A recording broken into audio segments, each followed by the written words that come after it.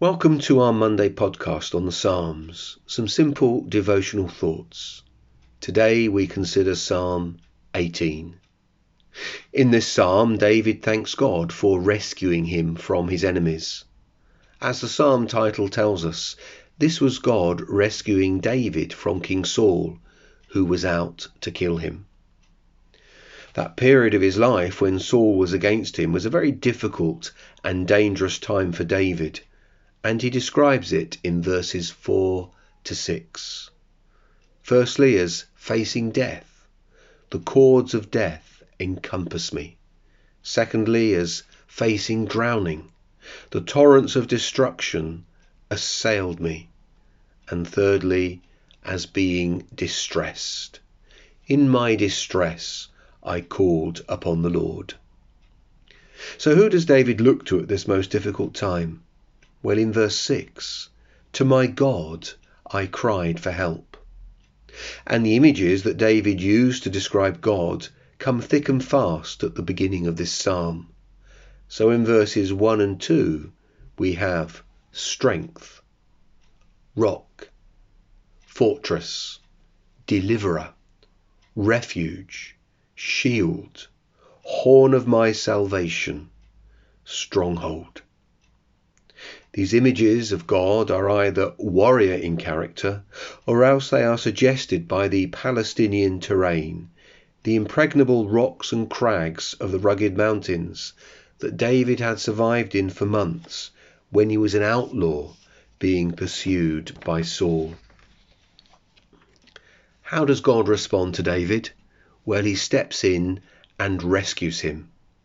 And in verses 7 to 15, David uses a very poetic and awesome description of a storm and an earthquake to describe the greatness of God as he comes to David's rescue.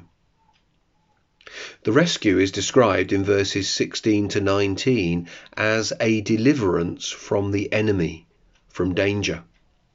He drew me out of many waters. He rescued me from my strong enemy. But it is also described as a deliverance into safety. He brought me out into a broad place. This full rounded deliverance reminds us that in his goodness to his people, in saving his people, God does nothing by halves. He is generous. David then goes on to give testimony about what God is like.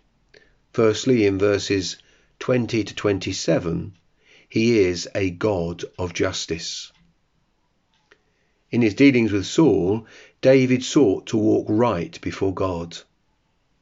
Unlike what Saul had become, David was a man after God's own heart, and in his dealings with Saul, as we see in Scripture, he was just and honourable to one who treated an innocent man badly. So verse 21, for I have kept the ways of the Lord. And God vindicated him in verse 24. So the Lord has rewarded me according to my righteousness. Secondly, in verses 28 to 45, he is a God of preparation.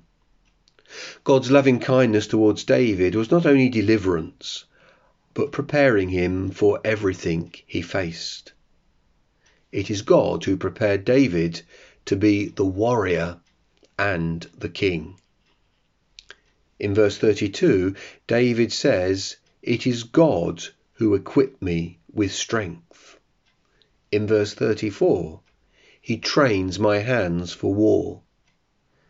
In verse 37, I pursued my enemies and overtook them. In verse 43, you made me the head of the nations. David has an understanding of God's sovereignty in his life, God's sovereignty throughout his life. All that David has recollected concerning God in the past is also true for the future. As David states in verse 46, the Lord lives, and blessed be my rock. As the living God, he is eternal, and so always around. As the rock, he is the ground of hope for the days ahead.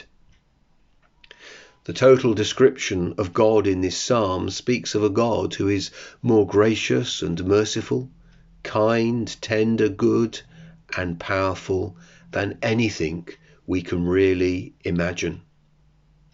And when we face those circumstances where, like David, we are overwhelmed and distressed, then, in the words of C.H. Spurgeon, we must think of all things about God that are worthy of our confidence, and putting them all together, we must say that our God, our strength, in whom we trust, is all this and much more.